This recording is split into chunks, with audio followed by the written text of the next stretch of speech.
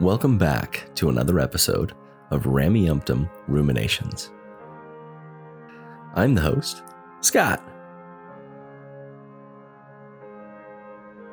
Today's episode is called The Plan of Salvation is Not a Standardized Test.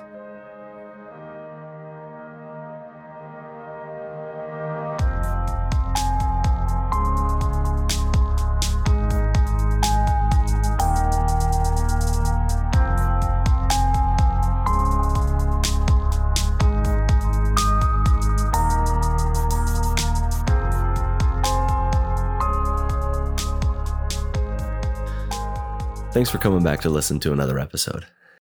Before I jump into the subject, I've got a couple of quick things that I want to say. Due to some scheduling things on my end, I'm going to have to push back the recording of the next section of No Man Knows My History review. So I'll get to that as soon as possible.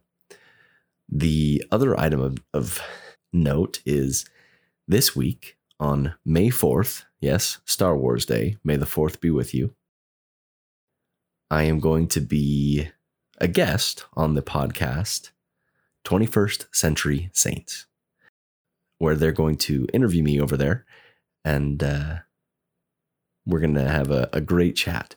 So that will be live streamed on the 21st Century Saints channel at, I think it's 2 p.m. Mountain Standard Time. It's 1 p.m. for me on the West Coast.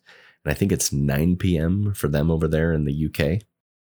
If you're free, go check it out, give it a listen, and participate in the chat there. So that should be a fun time. For those that won't be able to be there for the live stream, I will post the audio on my podcast as soon as I'm able. So hopefully next week, maybe the following week. And then after that, I should have the episode of the next part of the Exmo Book Club ready to release. So got a couple of good things down the line. And then, yeah, there's always more. Stick around to the end of the episode. I'm going to chat briefly about some of my first impressions of watching the episodes that are available of Under the Banner of Heaven. Today is April 29th. And right now there's 2 episodes out. I have a lot to say on the subject of the plan of salvation, a lot that I want to cover. And today I'm not going to be able to cover everything that I want. So I think I'm going to do one more episode on this. And that episode is going to specifically address the issues of free will, whether we have it or not, and how that relates to the plan of salvation. Where today we're going to assume that we do have free will, and we're going to examine the plan of salvation through that lens. Thanks so much to the listeners that have left comments, reviews, and interacted with me on the various platforms where we post this stuff. And thanks especially to those listeners that have donated to the Mormon Discussion Podcasts brand, and also to my podcast, to Ramyumptum Ruminations. If that's something that you're financially able to do and want to do, please go to ramyumptumruminations.org and click on the donate button. And even a recurring $1 a month donation would be awesome. Just whatever you can afford. That'd be great. That helps us keep the lights on. And if you're not financially able, don't worry about it. So last week we discussed the subject of the plan of salvation as it applies to Laban, and the uncomfortable implication of God ending someone's life. So if God commands the wicked to die, he's in effect ending their opportunity to be tested and prove themselves worthy to return. It's one of the major shelf items for a lot of people when they read the Old Testament, where there are countless genocides done in the name of God. And it's kind of an uncomfortable idea. But not only is it uncomfortable for the fact that it's like sanctioned murder of a whole race of people by God, but it also, as we discussed last week, it also means that God is judging and condemning people before they've had the opportunity to live out their full lives and had the opportunity to repent and change. It demonstrates If this is how God acts, it is directly in contrast with the idea of a loving God, because a loving God would forgive and would offer the opportunity to change and make amends. I mentioned the subject of this episode briefly at the end of the episode last week, and so I want to go over it in more detail. To start out, let's go back to our time in school, whether grade school or college, university, whatever you call it, wherever you live. When we learn a subject and are tested, let's imagine that we are in a math class. We've learned the arithmetic and we're going to be tested. As we're thinking about this test, I'm gonna explain how it's practiced in effect. We're at a math test in a testing center in the college campus, or wherever it is that you're taking this test that you want to situate yourself in your mind. Imagine you're sitting there with all these other people that are taking the exact, air quotes, the exact same test. While you're there, sitting there taking your test, you notice that the teacher is going around and dismissing some students early, saying they have completed their allotted time to take the test. And it seems to be at random. Some people walk in and they're ushered out immediately. Others walk in and they're ushered out after 10 minutes, and others after an hour or 2 hours. So everyone that goes into this test is given a different amount of time to complete the test. And then as you go and you start answering the questions, you've been there for 15, 20 minutes, you're looking over, and you're not supposed to cheat, but you do look at your neighbor's test and you see some of the questions that they're answering. And you realize that what you thought you were taking was a math test, and you look over and the person next to you is taking a biology test. But you're both in the same math course. Or at least you thought it was a math course. And now, concerned, you look over to the person on your right and you see that they're taking an English test. And apparently nobody in the room is taking the same test. And then to complicate things further, a student walks in late, and as he sits down to his chair, the teacher hands him a calculator. But you didn't get a calculator when you sat down to take the test. And this student sits down there with the calculator, answers all the questions, and finishes early. But the teacher says that he needs to sit for the allotted time. And so he sits there, doing nothing. I made the situation as crazy sounding as I could. But every single one of these scenarios that I presented here is an aspect of how the plan of salvation operates. Again, I made the comment last week. I don't believe in this, and I'm an agnostic atheist myself. But I think it's fun to analyze and understand things, break them down, because I came from the belief system and I understand how it works. But as I think back on some of the thoughts that I had and the way that I processed information, I see so many holes with the way I understood the world. And so that's kind of what I'm doing with this. So the plan of salvation is sometimes called our earthly probation, or our test, this proving ground for us to return to Heavenly Father. But this is not a standardized test. Now, I don't know if that term is something that they say outside of the US, but in the United States, we have certain tests that students are supposed to take. Sometimes they're state tests for us, to measure the learning and development of kids in their elementary schools. They have standardized tests for entry. You take a certain test, and if depending on the score that you can get into more prestigious schools or less prestigious schools. And these tests are standardized. Everyone is given the exact same allotted time to take the test. They're given the exact same opportunity to study and prepare for them. It is a test that when everyone sits down to take it, it is fair, for the most part, for everyone. Or at least that's the goal. That's what they're going for when they do this sort of a test. When we examine the plan of salvation, not just as a theory as it's presented in this council in heaven that the scriptures discuss, but when we examine it as it's practiced and as it is happening for those that believe in it, it is clear that this test is unfair. Let me explain. And I'll go through the different examples that I gave for this testing metaphor that I started out with. One of the easy ones to begin with is that not everyone that is born on earth has the same allotted time to live here and to experience life through tragedies, diseases, sickness, all sorts of things. Many people's lives are cut short for one reason or another. Now, the plan of salvation, as presented, does take account this to an extent with the blanket statement that anyone who passes away before the age of accountability gets a free ride into heaven. But that doesn't take into account the fact that someone who passes away when they're 30 doesn't get the same opportunity to take the test to learn and grow as someone who passes away when they're in their 80s or 90s.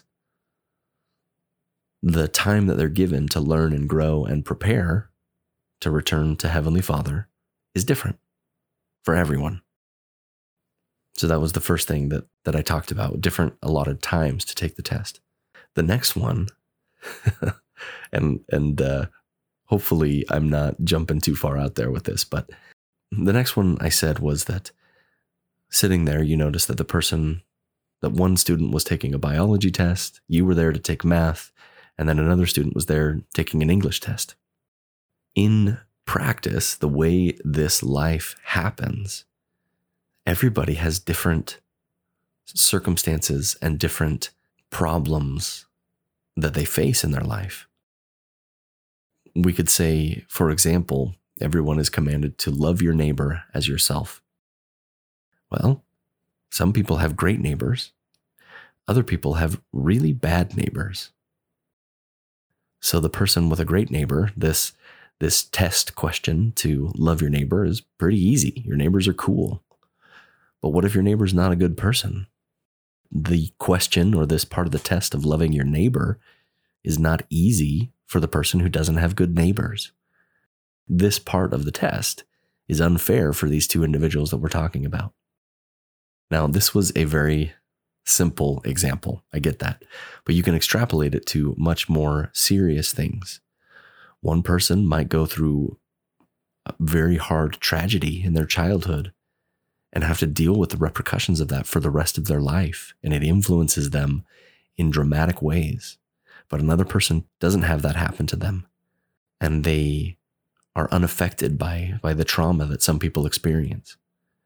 You could say that my first example was not really a fair assessment, but when we look at the nitty-gritty, the way this life happens, as I said, that first example was kind of silly, but we could go through the countless ways tragedy happens to someone in their life, and there is no way to reconcile that it's fair and an even test for everyone when some people go through some really hard things. But not everybody has that sort of tragedy in their life. We could complicate this even further. There are many people that are born with privilege based on their skin, their gender, their sexual orientation. They are born, and this world is easier for them because of the privilege that they have. I recognize that this world was built for people like me. It was built for white, cis men. So I have a lot of privilege. And you can't for a moment say that the plan of salvation is fair when people are being born into a situation where the world is against them. Because that's not fair. You could even say physical limitations. Some people are born with physical abnormality. When we extrapolate and discuss the wide variety of scenarios and challenges that each individual faces, it becomes clear that it is not a fair test. The way the plan of salvation, if we're say, as I said, if we're going to just say, yes, the church is true, yes, the plan of salvation is God's plan, if we're going to make those concessions and discuss this like that, I do not think an argument can be made that the plan of salvation is fair for everyone. In practice, it is unfair. The last one I mentioned in the metaphor of the test of the standardized test that I was talking about was someone who walks in, is taking the same math test. The teacher hands them a calculator to answer all of the questions. It makes it so much easier for them. You could relate that to privilege. You could relate that to many things. You could relate it to being born into the church. You could relate it to being born in a time where people have access to the scriptures. If we're going to look at this plan of salvation, and if you want to look at it in a way where you believe it and it is something that is the way that this world is supposed to operate, I think it's impossible to look at it and think of it as a fair test for everyone. I've mentioned on a couple of occasions that the commandments are different for different people based on the time period that you lived in. The commandments are different for different people based on whether or not God asked you to kill someone, or if you believe that Joseph Smith was commanded by an angel with a fiery sword to marry young girls, then you have to make the concession that the rules are different for different people. I'm not here to say that did or didn't happen. I'm simply stating that if you believe this, then you believe that this is not a standardized test. If you say that God can change the rules as he sees fit, then the questions on this test are different for everyone, because one person who does these things is not going to enter heaven. But then when God commands it and says that it's okay, another person who does the exact same thing will make it into heaven because God said so. And that's precisely the point that I'm trying to make with this, is the plan of salvation is not fair. Last week near the end of the episode, I asked the audience to think of ways that they might come up with to make the plan of salvation more fair, more loving, and even for everyone. I think a quick and easy one would be to make all the questions the same for everyone. Make the difficulty of the questions the same for everyone. Make the time allotted to take the test be the same for everyone. The ability to understand the questions and have access to a calculator to be there for everyone. Yeah, I'm describing a utopia, something that doesn't really match the existence that we're living in. But that's precisely the point. This world is messy and hard. It's vile and horrible to so many people, and beautiful in the diversity and the differences and the unique experiences that we all have and bring to the table. That's what makes this world a beautiful place. My analysis of this whole thing isn't to say that everyone should conform and have the exact same life and look and act the exact same way. That's not what I'm saying. Because it's in this diversity that we have the real beauty of our planet. There's a meme going around that I saw on TikTok where this gal asked if those that are atheist or agnostic, if God does exist and they die and they go to be judged, if they're going to gaslight him in order to get into heaven. And it makes me chuckle. And a lot of people, they made response videos talking about how they would gaslight God. But I think if we simply break down the way these commandments and the way judgment and everything is supposed to happen, I think it's very clear that we can make an argument that this was unfair and that we need a retest. We need to be able to retake the test if we fail it. And a loving God would allow people to retake the test if they fail it, because he wouldn't want anyone to fail the test. Yeah, I know what I'm proposing is like a universalist form of theology. I don't think that you can say God is all loving and not come to these universalist concepts. If you did some thinking yourself last week and some thinking about it this week, and as you've been listening today, shoot me a comment. What would a better standardized test for this plan of salvation look like? What could it look like? but don't take out the diversity, because that's the most beautiful part. Maybe take out the privilege and racism, sexism, that sort of thing. And step into the shoes of God and think for a minute. If you were going to create a plan to test people, to help them become good, what would it look like in practice? I don't talk about these subjects to convince someone to leave the church or to convince someone to stay. I simply want to encourage a discussion to think about them deeply, to think about them in a way to make sure that what they believe is what they think they believe. If you disagree with anything I've said in this episode, reach out, let me know. Let's start a conversation. Next week, well, maybe not next week. I don't know. I said it at the outset, I've got some things kind of on the back burner that'll come out pretty quick here. When I come back to a solo episode, I'm going to discuss the plan of salvation one last time, at least for now, one last time. And we're going to look at it through the lens of determinism. Now, if you missed the episode a couple back where I chatted with Bill Reel, determinism is the idea that we do not have free will and we do not make choices, not in a way where we can be held accountable for them. And so we'll discuss that aspect. And if that is true for the reality that we live in, what does that mean about the plan of salvation? So look for that one down the road. It'll be a fun one. All right, I'm going to switch gears real quick and chat about my first impressions of Under the Banner of Heaven. So first off, cinematography is beautiful.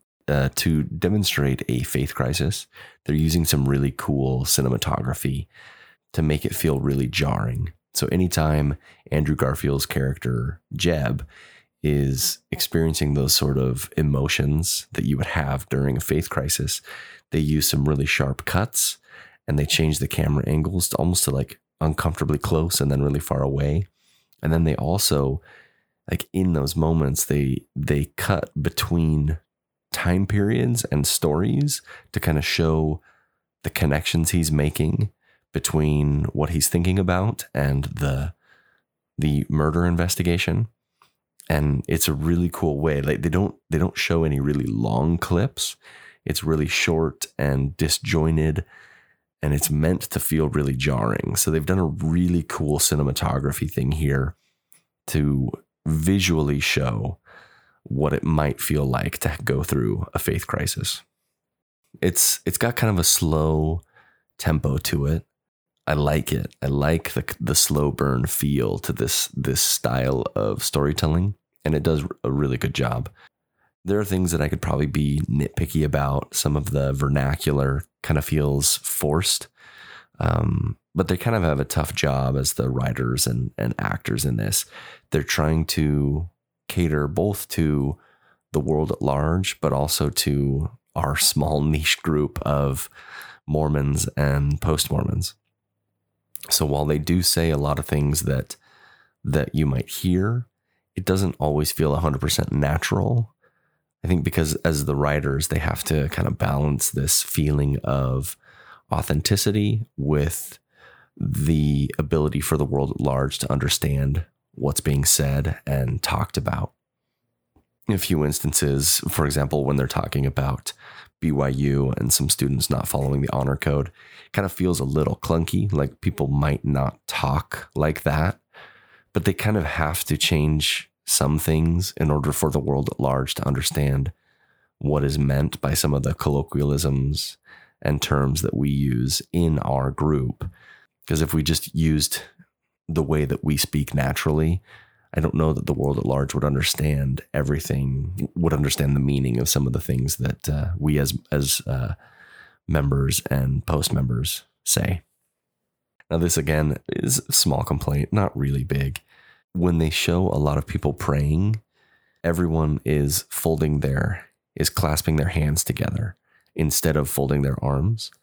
Not really like a big deal, but I think it's more common to have a mix of both than to have everybody praying the same way. On the other hand, I will say this. they're trying to portray the Lafferty family as this splinter group off of mainstream Mormonism. And if their intention with everybody folding their hands that way or clasping their hands that way in prayer is to make them feel strange, then I think it worked. There wasn't really a scene to contrast it with of just mainstream Mormons folding their arms in a wide variety of ways. So while, yeah, it did feel a little weird, that might have been their intention with some of those scenes where they were praying. I think it's much more common for people to just fold their arms and have the occasional person clasping their hands together. Those are just nitpicky things. As far as acting goes, Andrew Garfield is doing an amazing job. And so, I mean, honestly, this cast is packed. You've got Sam Worthington playing Ron Lafferty. You've got Wyatt Russell playing Dan Lafferty. Sam Worthington from like Avatar, and Wyatt Russell from the recent Captain America Winter Soldier. All three just doing such a great job in their parts. And then Daisy Edgar Jones is playing Brenda, the woman that was murdered. She is just doing an amazing job. I really like the way that they're portraying her as very normal and almost progressive, at least in the time period where she's trying to pursue a career and all of the men around her are looking at her very strangely for this. Excellent acting from everybody that I've seen so far. I'm excited to see where they go with this. I think it's a really compelling story. But what I want to hit on a little bit before I finish this brief first impressions is, while we do watch this, this is about our niche group. We do watch this with maybe a little bit more understanding of the nuance, and we feel like they're catering just to us. As we're looking at this, we should zoom out and look at it from a bigger picture. And I think there's a wider discussion to be had than just within the Mormon faith tradition and all of the splinter groups off of the original church that Joseph Smith established. And the discussion that I think is something that should be had from both theists and atheists is this connection between violence and religion, and this religiously motivated violence, and how scriptures can be twisted and interpreted in ways that are harmful to society. And that's not unique to Mormonism. This book came out right around the time of the 9/11 attacks. It feels like an important aspect of this book is examining this relationship between hyper-religiosity and terrorism or extreme violence. So as you're going through the series, think about it, yes, in our niche group, but then also consider this relationship on a broad scale around the globe. Anyway, those are my first impressions, first thoughts on it. I might do an episode once the whole series is over on my thoughts about the whole thing. I think that might be fun, for me at least. Thank you so much for listening today. Sometimes I feel like I get a little bit rambly, and I felt like today was one of those episodes, but wherever you find yourself out there, at the park, playing with your kids, riding your bike, I hope that you have an excellent day.